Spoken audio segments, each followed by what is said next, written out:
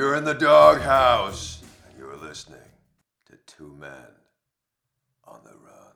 And this week we're going to be discussing Matthew's horrendous failure in the race there, the Mid Cheshire 5K. He flapped and fell at the first hurdle, and I'm going to take great delight in discussing this morning. So Matthew, how do you feel about your asthma attack? Yeah, so it was a return to racing for both of us really last Friday, and the Mid Cheshire 5K. So it's known for being a quick course. It's a downhill start. It was a good field gathered together, and yeah, obviously there were still COVID restrictions, and it was starting in waves. I think you were wave 4, weren't you? Yeah, wave 4. I was out in wave 1. Yeah. And boy, did it start quick. We were through the first half mile, sub 4 minute mile pace through the first half mile, and I think the first mile or so, down at that sort of 13:30, everyone had eased back a little bit, but 13:30 5k pace, so just 20 seconds behind the pace that obviously Mark Scott did probably about a month ago now. What an amazing time, 13:52. What kind of work goes in? I know we're all different, but can you imagine? Do you know what that guy is training like? Well, yeah. So 13:52 is the winner. Yeah. Adam Craig. What goes into that kind of time? Well, it's consistency on obviously mileage and training. Speed work in there. It was sort of, like I say, across the board. Everyone slowed down. The time they were going through the first mile in was well on for sort of 13:30 sort of pace. Obviously, there was a downhill first mile. You've then got a bit of uphill, and then again it finishes downhill. And what I've heard, the wind was in everyone's faces as they finished. I don't know if it was stretch. I don't know if it was in everyone's faces. I think it because it wasn't in mine because I'd collapsed on the floor about a k and a half before. But poor fella. I was speaking to Tom Rogerson. I don't think the wind was in his face, but he was ahead of me, so I'm not sure about that. That's an interesting one because I did feel the wind on that final flurry, and it was quite a strong gust. It took the wind out of one's sails, but I'm not sure the first couple of waves, if they'd have maintained the speed, they would have felt that. I'm not sure.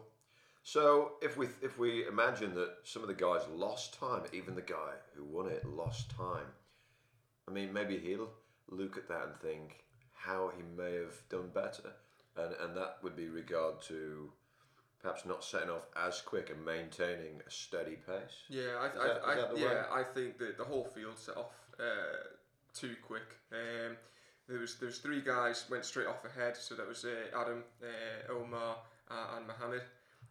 All 3 of them went off. I tried to sit in behind and thought, no, this is a silly pace, and tried to drop back a little bit to the next group. But even that group, that was who I went through the first mile in. When you say drop back, do you mean drop out? No, drop back. slow down a little bit and get back into the other group rather than running out on my own between the 2 groups. Was it too late? I'd already done a bit of damage to myself, and I could feel my asthma starting to kick in. But then the asthma was kicking in, warming up. So I knew it was either gonna. I was gonna get through it.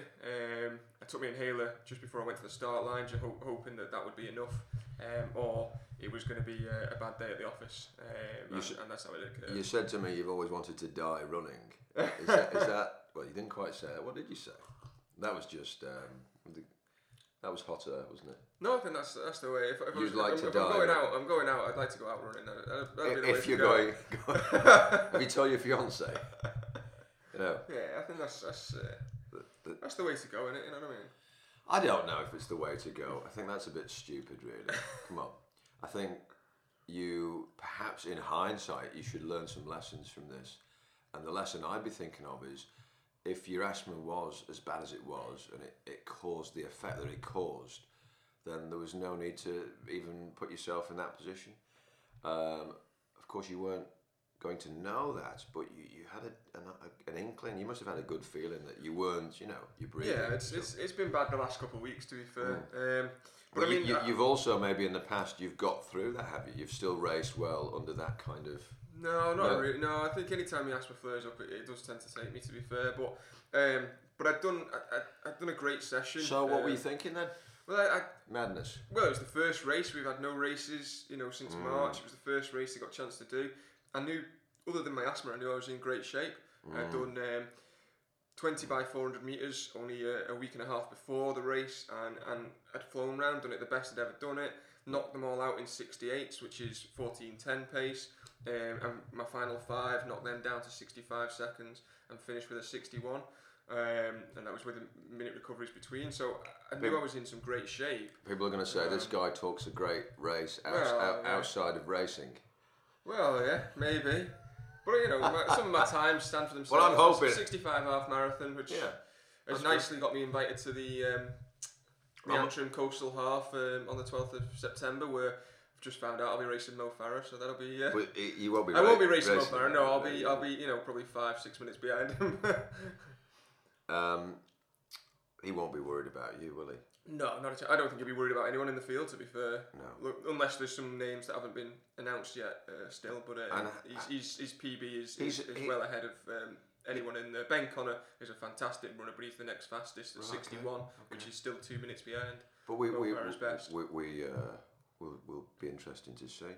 I'm hoping in the future, sir, you're going to achieve some fantastic times and results, and I'm sure you will. I heard your mother mention steroid type inhalers, and you've not as of yet wished to use any of those, and you've not got a prescription. You've not asked the doctor for those because it would mean filling in reams of paperwork in terms of your competitive, in terms of your. I think the steroid inhaler itself is on the ban list, so I don't think you can even get a choose for that. What, sorry? Choose. It's I can't remember what it stands for now, but it's basically like an exemplary form from your medical team, your doctors and stuff like that sort of says you need this medication for whatever purpose. So you can't. You're not allowed. Full stop. I'm fairly certain you can't have the steroid one. There's several different types of inhaler. You can have the Ventolin inhaler, which is the standard reliever inhaler, the blue. I've seen the casing. But you can only have so much of that. So if you have it over a certain amount, that still counts as being. And for you to use Ventolin, which you don't currently use. Yeah, that's what I've got. Oh, you do, yeah. Okay. So if you have a really good race, people could say he's had an extra puff of Ventolin. Possibly. But you'd be tested for that. And if they were doing tests, and if you've had over a certain amount, then it is considered to be, you can be banned for that if it's over a certain amount in the body.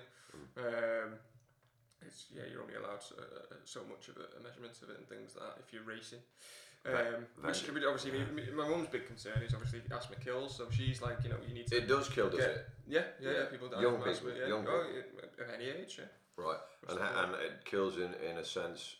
Like for you, you're such a fit guy. How on earth would it kill you? You'd have to be.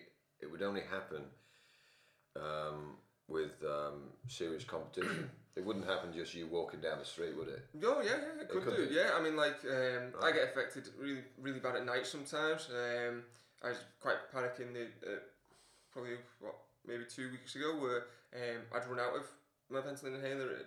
I didn't have any left, and it was about midnight. And a couple of years ago, I had the same case, and I ended up actually in an ambulance on my way to hospital. Right. Okay. Because I didn't have anything, and so no medication to try and relieve the breathing and the whatever. Mine's caused by allergies. The pollen is what triggers my asthma. It's not sport induced. It's allergy induced. And so this time of year is usually when it kicks off the most. I think it's like weed pollens and stuff like that trigger for me. I wonder how that would you call it an illness or a disease? What is it? I suppose it's a disease, isn't it? Really, I don't know. illnesses, I think. How did that evolve? Through time. Did when you go? I've had that since I was born. No, I mean in humanity, Oh, in right. people. Did it spring forth in the 60s, or has it been here for hundreds of years? Or I think it's become more common with air pollution and things okay, like that. that's interesting. But I mean, I don't know. I'm not an expert on it, to be fair. But I think it has become more common with air pollution and things like that taking effect. I can imagine. Yeah. And as we discussed with Charlie the other week, the rise of obesity and things like that as well, all put pressure and factor onto the overall strength of the lungs and the. Well, you don't have that issue, do you? You don't have that issue. No, but I can go from running. Last summer when it hit me, I was running some great times over 5k on the track and things like that. Northern champs and stuff, and then within a month's time, the pollen had come out that affects me, and I was walking up the stairs as if I was a 70-a-day smoker. Okay. So what months does it affect you? Is it just 3 or 4 months a year? Yeah, it tends to be usually it's around sort of the end of July, August, till just around the start of September. So I'm hoping it's going away soon. What if you were to have those 3 months off every year? Well, if I had those 3 months off, I'd miss all the championships. It's always the pain point is that they're usually championship season, which has always been my frustration with my asthma. Is all year round I never had any problems. Could you enter the Paralympics having a condition? No, like not with asthma. Not with asthma, no. Not with that. Interesting. I feel sorry for you, sir. No, I mean, if I could be get off my backside and fill in the paperwork, I'm sure I could manage it and treat it better than I currently do. To be fair, to apply for the chews and stuff like that, to make sure that if I was tested at any point and things like that, I have the medical documentation to say it's okay for me to have that inhaler and whichever, because all the reliever inhaler is, the ventilator inhaler is just to relieve the pressure and obviously that feeling, so you take it when you need it, but you can take, obviously the steroid inhaler is one, but there's a couple other options as well that work to sort of help treat the asthma rather than relieve the symptoms, which is what the Ventolin inhaler is, and that's Well, you do have the Ventolin though. I have the Ventolin, but that's just a reliever. So it's just to relieve the symptoms. But there's ones that help sort of, the actual. Okay, finally, what is it though? It's high poly. What happens? It gets. So it's basically for me. It's a tightness across my chest, across my lungs, my breathing. And what's happening though? What's actually happening? It's the irritation of the lining. This is the pollen. So the pollen, and getting into the air sacs yeah. in the lungs. Yeah. And just tightening, restricting, constricting, it all, so it makes it harder. It's just like for me, it's like someone sat on my chest while I'm trying to. Obviously, when I'm trying to run. Oh, you breathe through your nose. That doesn't help. Not really, because usually the pollen's block the nose up because it's that hay fever sort of style, and you're congested in the nose and things like that. So if you could have a filter over your mouth. Possibly, but then you've got to think of the. I know we're in the masks at the moment in this COVID thing. I really struggle doing that, and I'm actually exempt from, because of my asthma, exempt from having to wear a mask if I choose to. But I do wear one because I work in the shop and stuff. I feel if I go into another shop, I understand the thing of wearing one, and I'll put it on for while I'm in there. And things like that. But yeah, people with asthma are exempt because it is a respiratory condition. And that doesn't actually help you're wearing a mask. You're still, it doesn't help. No, it doesn't help. No. Right. Okay.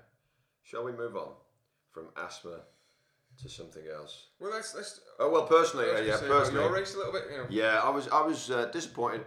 15:56.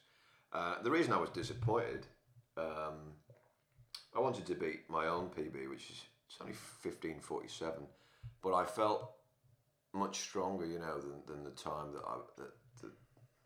that I ran. And again, it was diet. I've got this so many times I got it wrong, and I've got such a huge appetite. Really emphasize. I mean, that must be high metabolism, so I'm able to take on board foods and turn it into energy at a much faster rate than most people. Is that right? Yeah. And I do enjoy eating vast amounts. And thanks to Charlie Spedding, I'm going to now go back to cooking in lard. Because he's saying in his book, which is Stop Feeding Us Lies, that we've been fed many lies from the media, from the NHS as well, with this idea of high carbs, low fats. He's saying fats are really important. Of course, he's not talking about the average, if you call them athletes. If I call myself an athlete, I've got to look again in the mirror. But sporty people, let's say, you know, you can consume absolutely everything. But my issue is always, again, on race day, overthinking it. I overthink the fact that the race was 7 o'clock in the evening. I'd had a chicken sort of salad at lunchtime with potatoes, homemade rice pudding. I'd given myself lots of extra time to digest, but I wasn't around. I was around the house that day. I was playing the guitar. I wasn't really moving much. I think that aids digestion, moving. Yeah. We're going to have a dietitian on the show very soon. Looking forward to having her on the show. Although she's not used to public speaking, she tells me, but she's going to be on the show, and we're going to pick her brains. Yeah, moving around the house is important. So all these very small, minute things are really important, and every individual is so different. And the fact that I'm able to sort of eat like a horse, it's also, it could be a good thing, really. You know, if you're eating the right types of foods. But race day, I think 5K is never going to be, for me, that particular race is always going to be difficult, because I see that as a short burst. 3 miles is a short burst. You don't get any second chances within that 3 miles. You've got to be, if you get any stitches, I ended up with cramps around the stomach sort of after about, when we started going up the hill. Not making excuses, but trying to learn. I think you're always trying to learn, where did I go wrong? And this time I think it was just too much, far too much food at a certain time in the day, overthinking it again. But you know, I'm going to try and learn from that, emphasise that point, because not beat myself up too much. I think the coach, Tony Clark, was very right. On the day, you become very emotional. So after a race, if you've got it wrong, and you do find runners are never happy, very, very rare that they're happy with a performance. They always want more. Doesn't matter where they stand with it in the context of a particular race. They're always going to say, oh, I could have done this, I could have done that. But to analyse it immediately after a performance, it's not the right time to step away, especially if you're feeling negative. So to step away, you're in the emotional state. You've got to wait, give time to bring the mind to the intellectual state, where you can perhaps make a more sort of honest assessment of your performance. So I didn't do that. I was quite emotional, because people come along when they ask you. You know, I think they're more interested in when someone's not happy about something. It's just human nature. But to step away is the right thing to do, and then to say, well, how do we get this right next time? And for me, sadly, I've got that wrong too many times. My dietary needs and race day have always been an issue, but I'm gonna get that right very soon. I'm hoping.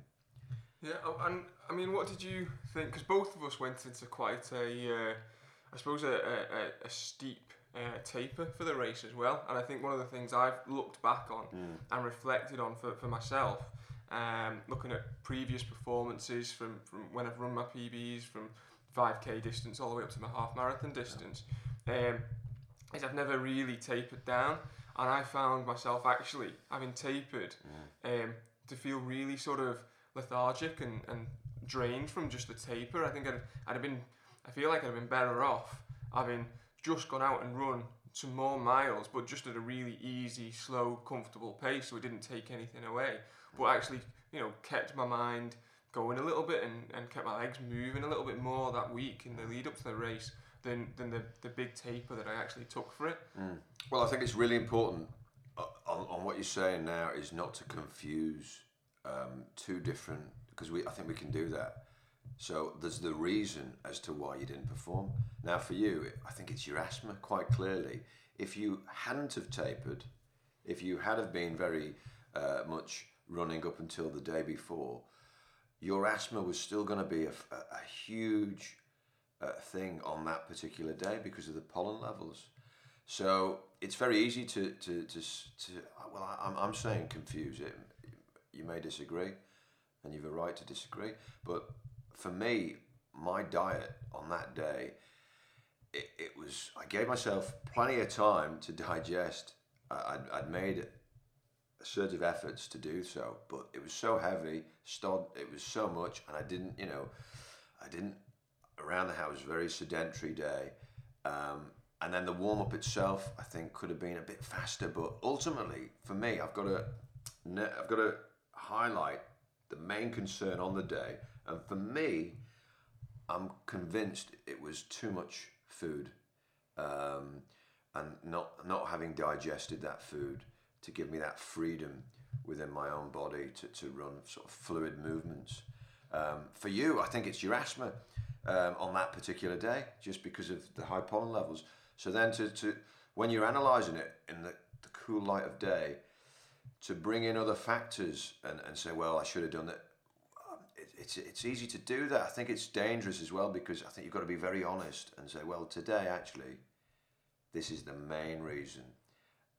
Yeah, there are other factors always, but I think we've got to look at this particular thing and get that. Oh yeah, I agree. I think definitely the reason for my poor race, and obviously the reason for my collapse at about 3.2k or so was my asthma. But I just sort of, as you say, reflecting on it, I do wonder, having all my previous best times and stuff have always been run on sort of a taper week, which was more mileage, but just easy miles, rather than what sort of taper week I tried to put in this time round, which was very much low mileage. Very much, there was a lot more, as you say, sort of sitting around, but it was the whole week was just sort of sat around and doing nothing.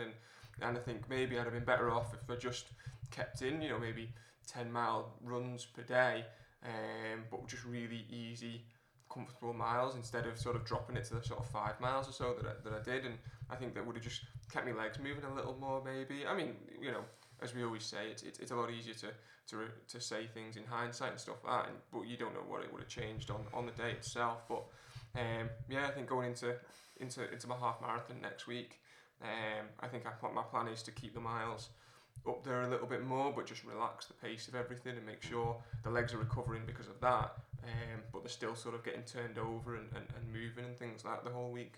I think is my plan. Yeah, you're a hard man to convince, Matthew. He's very strong-headed. He's got his own ideas. I don't know how to convince you, really, but yeah, I mean, you don't know, do you, really? I mean, ultimately, when you look back on that race, if you had not have tapered, would you have run any better with the asthma factor? Maybe you would have stayed in the game a bit longer. I don't know. I think you've got to answer that question honestly, and maybe it's a question that can't be answered because we just don't know, do we? You've obviously concluded though that you weren't happy. You didn't feel right on the day because you'd lowered everything had been tapered.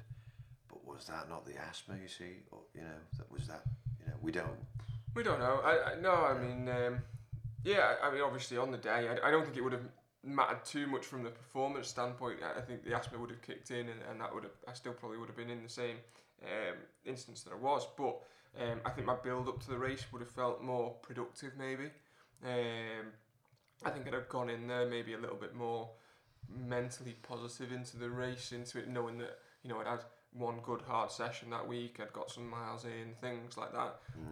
The legs, had felt sort of stretched out and things, rather than how they felt when I came to the race, which was quite stiff and seized up, and as if they hadn't really done a lot that week, which they hadn't. I want to give a big shout out to Mr. Tom Chadwick for breaking the local team St Helens Striders 5 kilometre record. Well done, sir. I congratulate him on the day and over the airwaves. Well done, sir.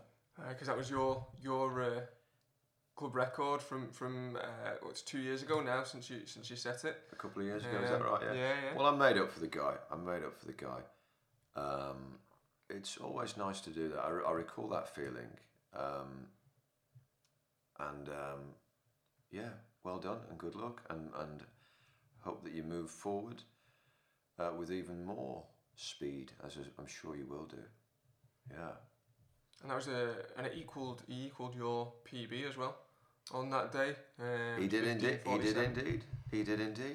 And well, yeah. Again, congratulations. Also, what we keep forgetting, we've got people listening to this show in America, in Washington, in where are these other places? A number of places, and I just want to thank the listeners, because it's nice to know that we are being listened to somewhere. And we did intend to make that shout out to you people in America. And I'm reading the books. Matthew's already read them all. And a lot of these guys from America, The Running Boom with Bill Rogers, I just finished The Marathon Man. What a beautiful book. I'd love to write a letter to Mr. Rogers, and I should do. I don't know if you can find his address for me, Matthew. I don't know if he'd get the letter or if he'd respond, but I should make the effort just to thank him and just to say really that I thoroughly enjoyed the way the book was written. The language flowed. I really empathised with him. He was against the Vietnam War, conscientious objector. He was shunned by his own people at times, and then he was absolutely lifted up on this pedestal as he won the Boston Marathon 4 times, I think, and the New York Marathon. He had so much poor luck in the Olympics, and then the politics, those bastard politicians, and they're everywhere. Trust me, they're everywhere. They decided to pull out of the Moscow Olympics in 1980, which was his final chance. And I think he did. You just don't know. I think he'd have got the gold medal. I really do, because he was so pumped up after the previous. Because it's interesting, like we had a bad race, myself and Matthew the other day, to some extent Matthew more than myself, but in the books, when you're reading about the very best, my God, it's interesting to see how many poor performances they have and the setbacks, but they come back, they bounce back, and we're going to discuss now, I think, more that bit between one's teeth. So when you've fallen, when you've been knocked down on the canvas, and you're getting yourself, that's a dangerous dog. That's a dangerous dog. The guy who's beaten but not quite beaten. And for me, every time I get knocked down, in this game at least, I feel like I've got to get back up. I get training harder than ever. That can be a mistake. You don't want to overtrain, but to get back up and really push on and make those efforts tell. Yeah. Yeah. Well, yeah, I totally agree. I mean, you know, last summer, it was highlighted to me probably the most prominently, really, was obviously I ran the Tour of Merseyside and won that, and was on a complete high, absolutely buzzing from that event. It was a fantastic event, and surrounded by so many other people that just loved getting out and running. I criticised that effect when I was running with Matthew. I had a go at him, you know, because I saw that as a money-making sort of, you know, the people who organised it were making a lot of money, and but Matthew enjoyed it, so you know.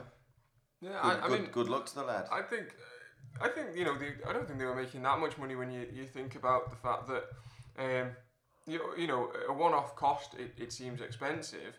But what was the cost? Sorry. So it's £150 entry fee, yeah. But then it's 6 races. So if you broke that down in 7 days, you know, it's actually sort of the fee you would pay for, you know, and for a race. You know, each individual race would be the breakdown of the fee. So you know, in terms of it being cost effective, it works out that way. But the atmosphere and the event itself is fantastic. But the thing was that I came off such a high off the back of that literally the day after it finished, I was sort of lost of what to do, and because I'd closed my track season off because I'd got tired from it. I was feeling a little burnt out, which is why I went and did the tour, because I thought it'd change it up, it'd change the dynamic of things, it'd be a bit of fun, which it was, but it left me feeling very sort of deflated after the whole thing and lost of what to do, which then the following Sunday I found out I was actually running in 2 weeks' time from there. I was running in the England Champs 5,000 metre track championships, so I had to quickly try and turn myself around both mentally and physically, because I wasn't racing track at the time, and to be fair, I probably overdid it a little bit trying to get myself back going, and I went to the England Champs. I finished last. There was a couple of guys that dropped out, but I was last in the results. I nearly got lapped. I had to sort of sprint with 500 metres to go to make sure I didn't get lapped, and that really brought it home to me in a way that that field of guys there, some of the best guys in England, are who I want to be competing with, and I want to be able to compete against them, not be lapped by them, and that really then set me up well going into the winter then, and going towards the Manchester Half Marathon, which I then had a great run at, to run 65 minutes. 5 minutes 30. Well, you finished in position. It was eighth. Yeah. But that was a great run, because I hadn't had the best build up to it. It was little niggles and injuries in my training going up to it, but it was a good run in a time I was happy with. So it was, it really did fire me up and get me going back on that, having that finishing last and nearly getting lapped, Yeah. And it gives you that something between your teeth to sort of. So when we use the word bad, we shouldn't really be using that word, bad race or bad. Actually, it's just another event, and you're gonna learn something. Yeah, and actually, something to learn from, isn't it? something really positive can come from Yeah. making mistakes. Generally in life, that's where you learn. So. Yeah, and that's it. And I mean, going back to the Mid Cheshire, my positive when I reflected on it, obviously my asthma's in a bad state and things like that. But the positive was that first mile or first half mile was spot on pace. Well, it was too fast, but it showed that the leg speed was there. Obviously, I'm marathon training at the moment, so 5k was a considerable drop down. But we were running, at low 13, sort of 30 pace, which is far faster than I need to be able to run for the marathon and half marathon times I'm targeting. So to know that the leg speed was there, which is something sometimes it's nice to have in a marathon distance, to know you've got the speed to draw upon. It's then obviously relying on the stamina work, which is where my miles and things like that come into play, and the training I'm doing there. So I think of Charlie Spedding. He, barring Mo Farah, the fastest Englishman to run a marathon, and yet that time was 35 years ago.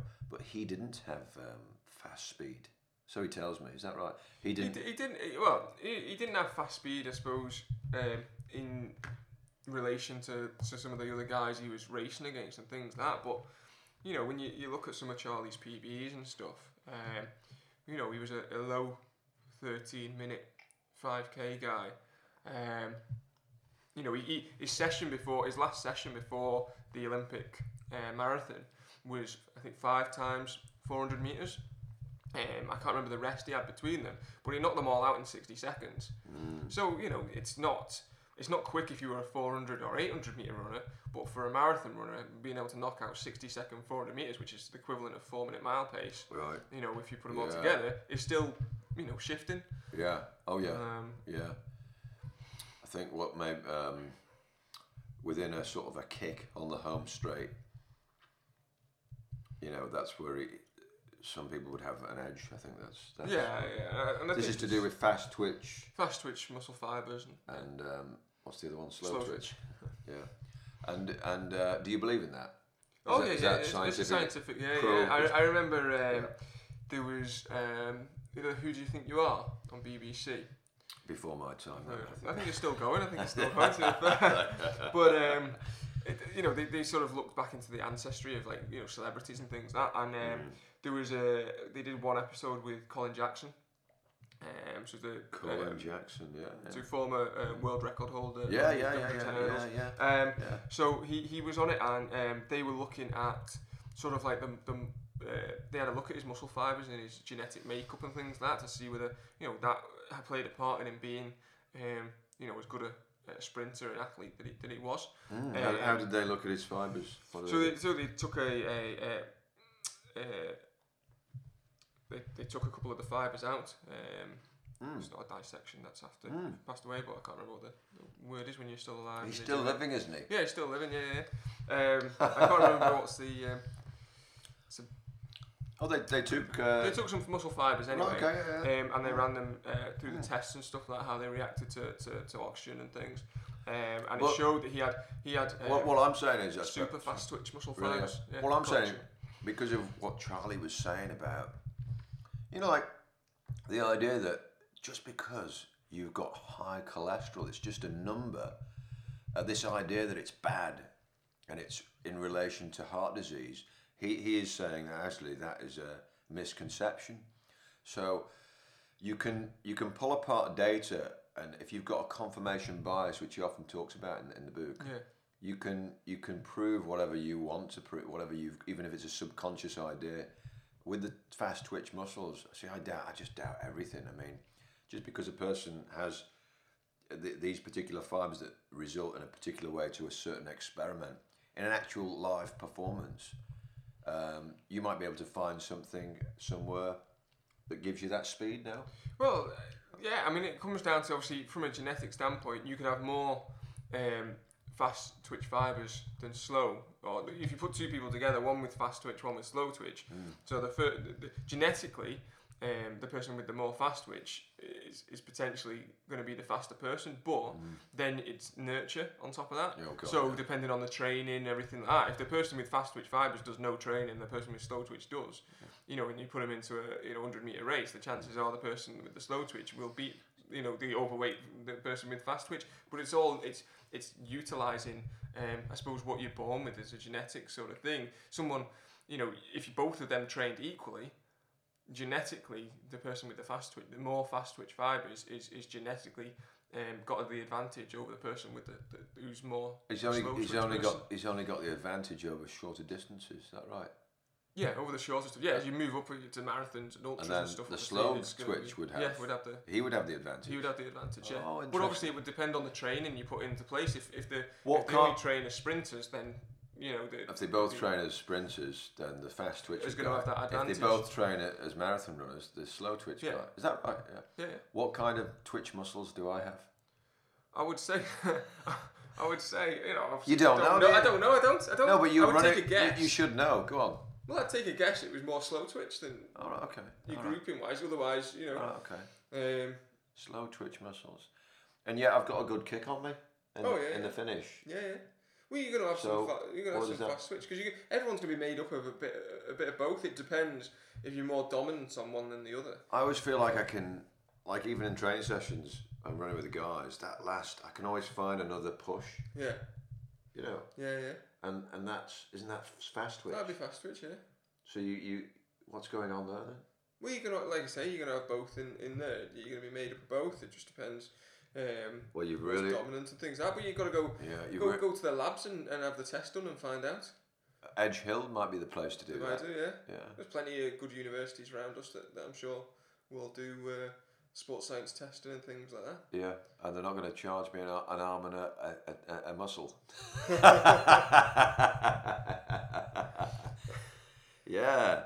Well, we're here devouring some lovely biscuits at the moment. But of course, I've got a high metabolism, and Matthew, he doesn't, so he can't have any. So understanding your own body is really important, because once you can understand what it is that you're made up of, perhaps you can make better decisions within your own training, because we're all different. Well, I remember I was on a run couple of weeks ago now with Richard Seville, who's one of our listeners. Oh, I know, Richard. We were with him on a Sunday. Lovely gentleman. Yeah, we'll badmouth him after. Lovely gentleman. He's told me not to mention him on the show, and hello, Richard. But Richard was on about he went and had some testing done. Looking at his, I think it was his metabolism and things like that. And I mean, Richard can correct us next time we're out running with him after listening to this when I get this wrong. But I'm sure he will. He found that he was doing shorter runs, and it was affecting his metabolism. So for his Ironman stuff, and what he was advised to do was make sure he fasted and went out on when he was doing his longer runs, fasted for them, and that would help sort of increase his metabolism, so that he would So you can change your own metabolism by the way in which you train and when you eat. And when you eat, yeah. Well, that was when we were chatting with Charlie. I was on about obviously me and Jade keep sort of starving ourselves to get to race weights and things, and then obviously binging once the race is done, and obviously we've lowered our metabolism because of that. And obviously, go on, explain that please, because I don't see any obviouses around here because I don't understand it thoroughly. Go on. Which bit? The why we're starving ourselves, or why we're lowering our metabolism? Yeah, everything. No, the metabolism part. Obviously, you said because you've starved yourself. Okay, I never do that. Maybe I should be starving myself. No, because that's the. You starved yourself like one of these boxers, before the weigh-in. Yeah. And so we've tried to drop that little bit of weight. What's happening to your body? I don't understand. So we're basically throwing our body into starvation mode. It's basically triggering. It's thinking there's not enough food around. So you're going back to sort of the body adapts to cavemen. If you think of cavemen era sort of thing. Obviously, sometimes they wouldn't get to eat and things, so the body would retain what food you gave it and hold on to that and store it and things like that, so that what's going on in starvation mode then? That the body is... So it's lowering the metabolism down so that it holds on to what food you're taking. And metabolism is the way in which you consume... we utilise the food into energy. Yeah. And different rates. So high metabolism, that means you can consume more and turn it more quickly into energy. More quickly. So if you're activate the burning of the fat and things like that, and turn that into glucose, so you can use that. So if you've got a high metabolism, like I imagine that I do, so I'm consuming food and I'm turning it into energy really quickly. So I've got to eat more and more. Whereas someone with low metabolism is consuming food, and he or she is not being able to turn it into much. It's being put into storage. It's being put into storage. So as Charlie was saying, you've got unlimited fat stores. So whatever you can only store so much glucose, and you store it as glycogen. But you can only store so much of that as glycogen. Anything else after that gets stored as fat in the body. So the body puts in fat, which is why people put weight on if they're eating too high carbohydrate diets and things. That's what Charlie was sort of saying. So what me and Jade do is, obviously when we're getting towards a race, we sort of starve ourselves a little bit. I don't say starve ourselves, but we reduce the amount of food we're eating considerably to try and drop some weight and get towards race weight. Sounds like a terrible idea. Well, yeah, probably. I took it from what my mum used to do. To be fair, she used to go to like 1,000 calorie a day diet to drop down to race weight sort of thing. But obviously by what we're doing there is starving ourselves. Our body's then lowering the metabolism to maintain what food we are eating, and it has the effect of we do lose the weight. We're at race weight by the time the race. Do you run as well? Well, possibly, sometimes maybe not. But then what occurs then is after the race, the motivation to eat that low amount of calories and that low amount of food is then gone because the race is done, and therefore we then end up binging on treats, pizza afterwards, or lots of chocolate, things like that. And then what we're doing is obviously our metabolism's lowered, so instead of our body being able to burn through that and go through it at a normal rate, what it's doing is just moving it all into storage, and therefore any weight we've lost, we suddenly straight away we've put it all back on again really quickly, because our body is putting it into storage because it thinks we're in a starvation mode, and obviously we're not, because food is readily available to us. It's just that we've been trying to hold off on eating it because we're trying to get ourselves down to this race weight that we think of. But when you think of fast twitch and slow twitch muscles, what's the ultimate type of engine that you're looking for? Is it high metabolism or slow metabolism, or because if you can affect it, what are you looking for? What's the ultimate Ferrari? I think that's a question to ask our dietitian friend when she comes on. I bet she'll laugh. What the heck are you two going on about? Probably. Just have some porridge and shut up. That's the thing with going back to Charlie again. You know that he's talking. Boris Johnson doesn't know what he's talking about. Well, there's no surprise there. 60% carbs is far too much. Since 1977, the Americans, the guy called Keyes, he did this research proving that heart disease in certain countries, he took certain countries out of the graph. We've already talked about this, haven't we? But the British followed suit in 1983 with this high carb, eat all the time sort of philosophy, you know, throughout the day. But we didn't evolve. Charlie's saying we didn't evolve. We evolved from eating more meats and sort of high protein, is that what he's saying?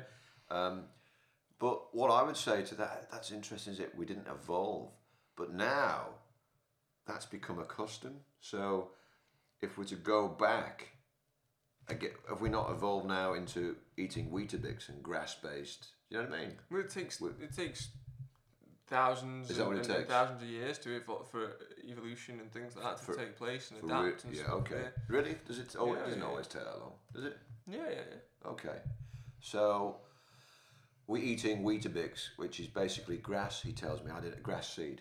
I didn't know that. He said that. Well, it's wheat, isn't it? It's wheat. It's wheat, isn't it? Yeah. Well, it's supposed to be. See, I never trust these particular products. When you look on the ingredients, you see all the E numbers. Emulsifiers, they're a terrible thing apparently. Emulsifiers, is that right? Yeah. And they're in everything. Everything. My word, it's a minefield, and we better leave this for the dietitian.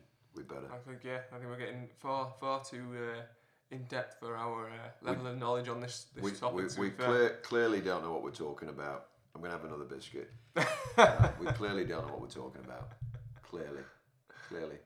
So, anything else you want to wrap up, or do you, we got people contacting us from all over the world, asking us questions, and I've got a blank piece of paper in front of me here. Going forward, you got to look ahead. Races. Oh, I'm so looking forward to Haydock Park. Wirral AC, the Wirral Athletic Club there. They've organised a relay, and the coach saying we just got to take what comes our way now. We don't know, races are very odd. The wave system for me, it didn't work. Not for me. It did work. That's the way they had to do it. The fact that they had a race, well done. But the whole thing was very odd. But just got to get faster, so you're in the first one, mate. I know, yeah. I've got to be in the first wave with all those asthma people. Haydock Park. A week on Sunday. 20th. Yeah. We got a nice team there put together. Looking forward to it. And you've got your... I'm out to Ireland a week on Friday. Wonderful. Yeah, got a little house to myself, holiday home, booked in. Yeah. Really? Yeah. It was the cheapest place to book in the end. Yeah, well, so I got there for a couple of days, and it should be a great race. The field is fantastic. I'd have to say I think probably the women's race is a better quality field. I think there's real quality in that women's field. I mean, the men's is a great field as well.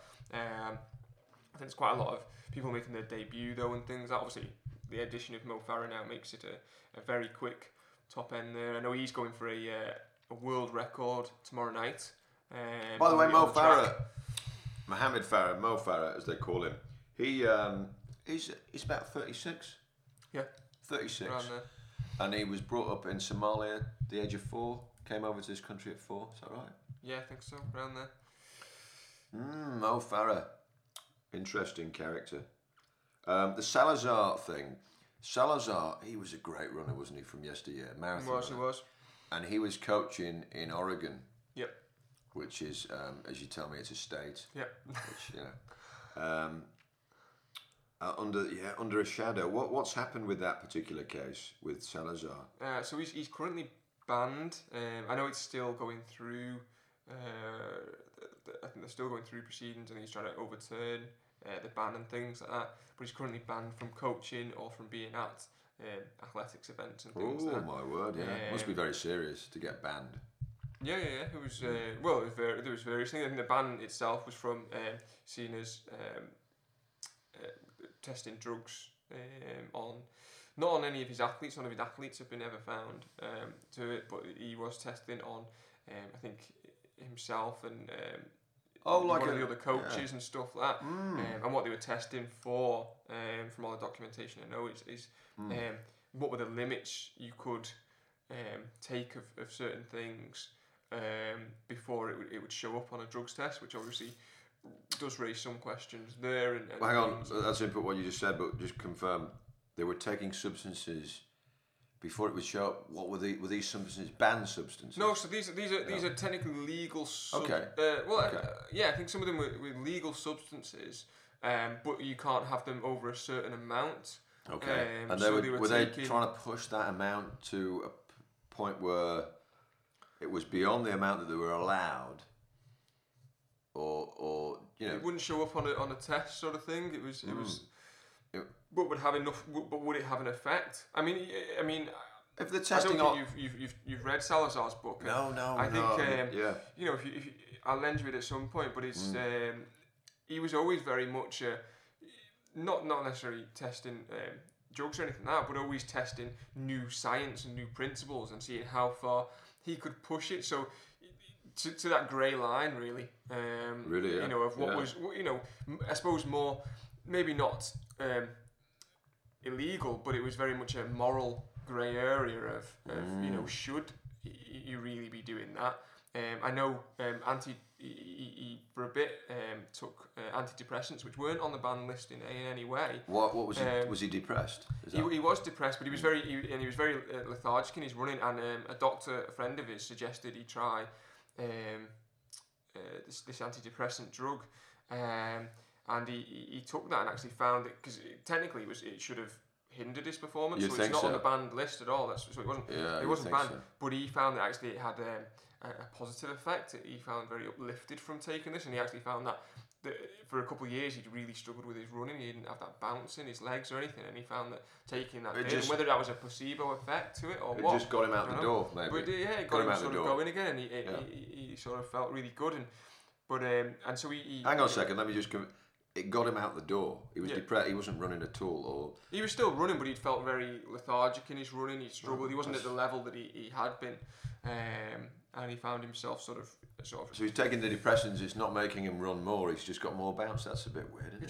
Just felt fresher and sort of more like in his old self, sort of thing. In that, and so you read his book, and he's always been very much pushing the boundaries of, I suppose, that morally. So would you see him as a character? Because I've not read his book, I don't know little about him. Bill Rogers mentioned him, and he's positively mentioned him in the book, because he came from that scene in Boston, didn't he? Boston. He trained. Bill Squires, the coach. So Salazar was a good bit younger than Bill Rogers, and he came as quite a young, I think he was sort of 16 or something like that when he first came and trained with Bill Rogers and stuff, and then he moved out to Oregon and trained out in Oregon for a long time before he came back, and obviously he won Boston as well. Salazar, what's his? Set the marathon world record as well for a period of time. He held the world record for the marathon. His ethnicity, his mother and father. What was that? The origin of that particular name? Cuba. Oh, he's got a bit of Cuban in him. His father was involved in the Bay of Pigs.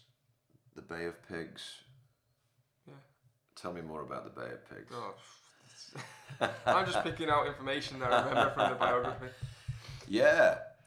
But it's a historical event. And of course, with Salazar and him being banned and being Mo Farah's coach. He was at the time. Mo had moved away, actually, from him before he was banned. A bit of an overshadowing element to Farah's career, isn't it? People have there's a lot of shone the spotlight on him. I recall an interview where he goes in. I've not really. He's now coached by Paula Radcliffe's husband. Oh right, okay. Gary. Yeah. What was his last name? It's well, time will tell. I mean, it all comes out in the wash. That's all I can say on that, mate. It all comes out in the wash. And in that Bill Rogers book, which I finished, Frank Shorter, he wins the gold, doesn't he, in 1952? 72. Sorry, 72. That was in Munich. Munich, yeah. Yeah. And in 76, Shorter finishes second to an East German. Can you pronounce his name? No. Well, Mileniev, so I don't know. But really interesting, or really sad actually, that these Germans at that period, it was documented 20 years later or even, that quite clearly they were doping, weren't they? And yet, Shorter seemed to be, from Bill Rogers' account, robbed of a gold medal, and yet it's still there. He's still not been, seems quite shocking, very sad. I don't want to talk about drugs again in sport, but it's pathetic. Yeah. Anyway, you've been listening to the mother of all sports shows. From Washington to Boston and beyond, we thank you for listening.